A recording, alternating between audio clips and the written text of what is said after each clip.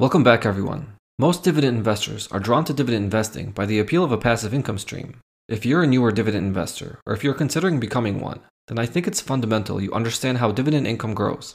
Today I'm going to go back to the basics of dividend investing and talk about the 3 basic ways through which your dividend income can increase over time.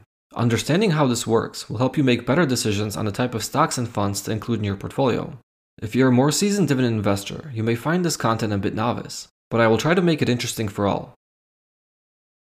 When you need mealtime inspiration, it's worth shopping Kroger, where you'll find over 30,000 mouth-watering choices that excite your inner foodie. And no matter what tasty choice you make, you'll enjoy our everyday low prices, plus extra ways to save, like digital coupons worth over $600 each week. You can also save up to $1 off per gallon at the pump with fuel points. More savings and more inspiring flavors make shopping Kroger worth it every time. Kroger, fresh for everyone. Fuel restrictions apply. Let's start by breaking down the 3 basic ways your dividend income can increase. The first and most obvious way is if you invest additional capital into a dividend-paying stock or fund. The second way is if one of your dividend holdings announces a dividend increase. And the third is if you elect to reinvest your dividends. The best way to grow your dividend income is through a combination of all 3. But where things become a bit more complex is deciding which stocks or funds will grow your income in the best way for you. No 2 dividend investors are alike, in the sense that we all have different goals and timelines for our dividend portfolios. I often get asked a very similar question by my audience. What is the best stock or fund that I should add to my portfolio? And this is a very difficult question to answer, without knowing additional context about the individual asking the question. I believe dividend investing can be broken down into 2 buckets. In one bucket, you have the investors that seek a high dividend yield, and in the other bucket, you have the investors that aim for a higher dividend growth rate. So let's break down how dividend income growth differs under these 2 unique styles of dividend investing. For the high yield seekers, dividend income grows faster when new capital is added to your portfolio and through dividend reinvestment. And for high dividend growth investors, dividend income grows faster through dividend increases. Logically, the math seems simple. High yield strategies should be more favorable than high growth strategies, since your dividend income will grow faster under 2 of the 3 basic ways. And they are, at least in the short term. And you also have to determine what it is you seek to attain with your dividend portfolio. Let me walk you through a few real examples of how dividend income grows under different styles of dividend investing. And perhaps we can derive some conclusions that can help you decide which path is optimal for you. I analyzed 3 different dividend stocks, a high yield stock, a high dividend growth stock, and one somewhere in the middle. And what I wanted to see is how the dividend income growth for each stock differed over time. The stocks I chose were British American Tobacco, ticker symbol BTI, Home Depot, ticker symbol HD, and McDonald's, ticker symbol MCD. BTI is the high yield stock, and it currently sports a dividend yield above 7%. Home Depot is the high dividend growth stock, with a very strong history of above average dividend increases. The stock currently sports a dividend yield of a little more than 2%. And McDonald's is the middle ground, with a history of good dividend growth and a generally better than average dividend yield.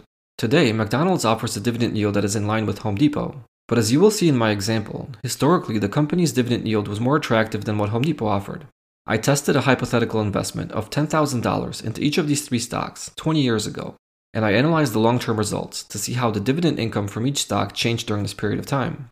Let's start by looking at the final outcome for each stock at the end of the 20-year period. First off is BTI, and the original $10,000 has grown a little more than 11 times to roughly $111,000 with dividend reinvestment.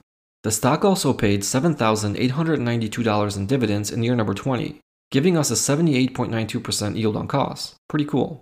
The total amount of dividends received stands at a little more than $70,000. That's 7x our original investment over 2 decades. The starting dividend yield for BTI 20 years ago was roughly 6.25%. Home Depot has grown the original $10,000 to about $205,000, much more than BTI. But with Home Depot, we would receive only $4,881 in dividends in year number 20, giving us a 48.81% yield on cost, which is still very nice, but not as nice as BTI.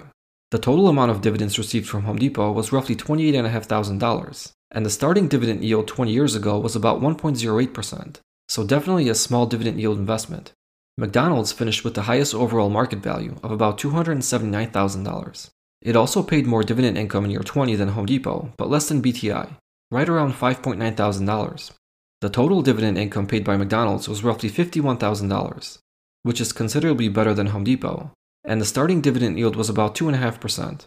3 different stocks with 3 different starting dividend yields and growth histories, and each produced different results.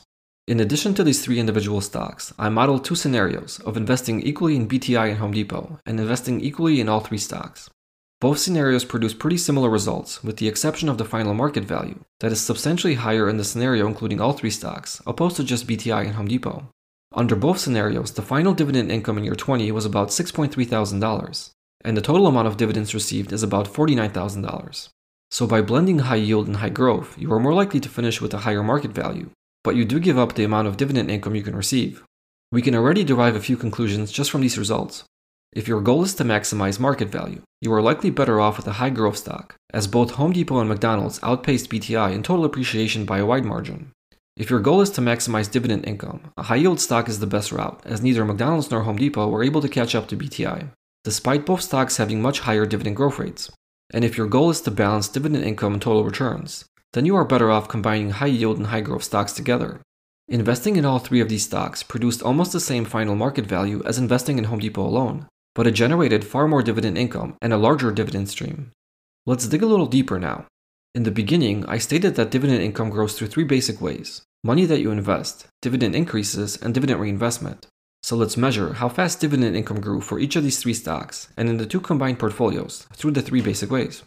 To measure this, I broke down what portion of dividend income paid in year 20 was a direct result of the money you invested, dividend increases, or dividend reinvestment.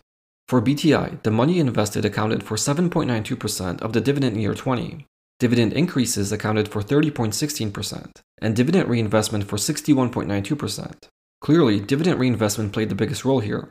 For Home Depot, the money invested accounted for just 2.21% of the dividend in year 20, dividend increases accounted for 62.61%, and dividend reinvestment for the remaining 35.18%.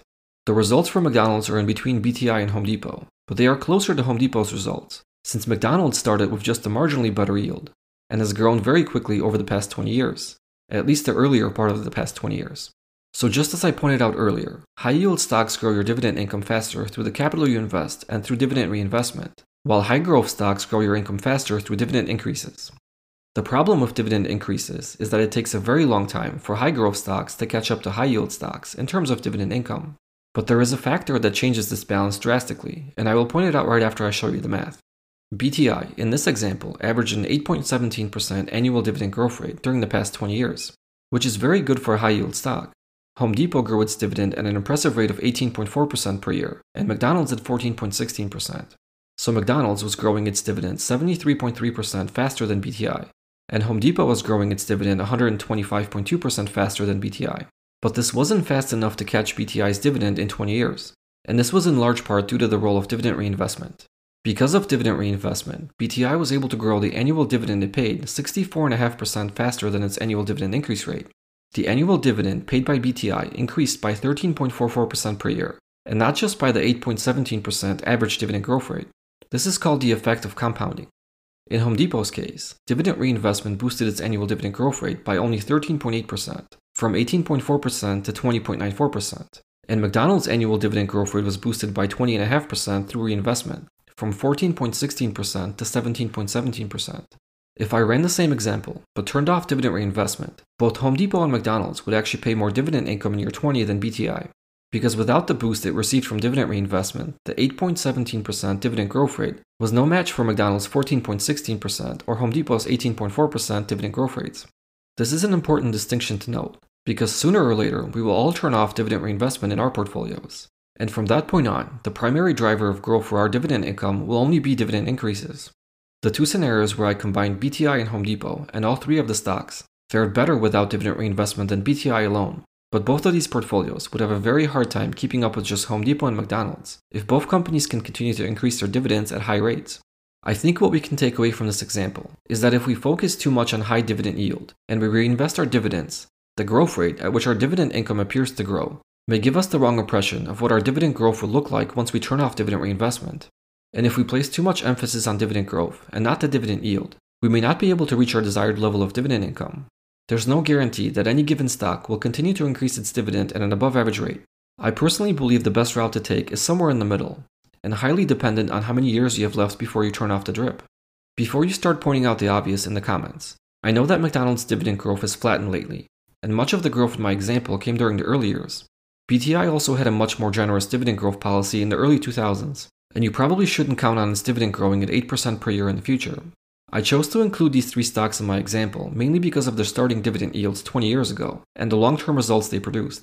I'm not advocating for either a high yield or high growth dividend strategy. You should choose the one that feels better for you. Through the examples I share, I only want to give you context to think about. In all honesty, the dividend yield and dividend growth rate should not be the first 2 metrics you look for when analyzing a stock. First and foremost, you should determine whether the company you're considering is going to grow in the future. Because if the company doesn't grow, its dividend is unlikely to grow either, at least not for very long. Between 2003 and today, BTI nearly doubled its revenue stream, which is the primary reason why it was able to pay more dividend income to long-term shareholders. Home Depot tripled its revenue in the same span of time, and McDonald's just about doubled its revenue stream. But because BTI was already distributing more of its income as dividends 20 years ago, it wasn't able to grow this stream as fast as Home Depot or McDonald's. I start my investing research by looking at the company first and the dividend metrics second, and I evaluate my dividend yield and dividend growth rate at the portfolio level. This allows me to add stocks that have both a high and low dividend yield and varying levels of dividend growth. I like to keep my portfolio yield at about 2 to 2.25%, and I've been averaging about 10% dividend growth over the past few years. But I also have a pretty long time horizon, and I feel these metrics are sufficient for now. I expect that my yield will creep up over time, and the dividend growth rate will cool off, but I'd like to maintain a dividend growth rate that is higher than average inflation, because once I turn off dividend reinvestment, it's the dividend increases that will matter the most.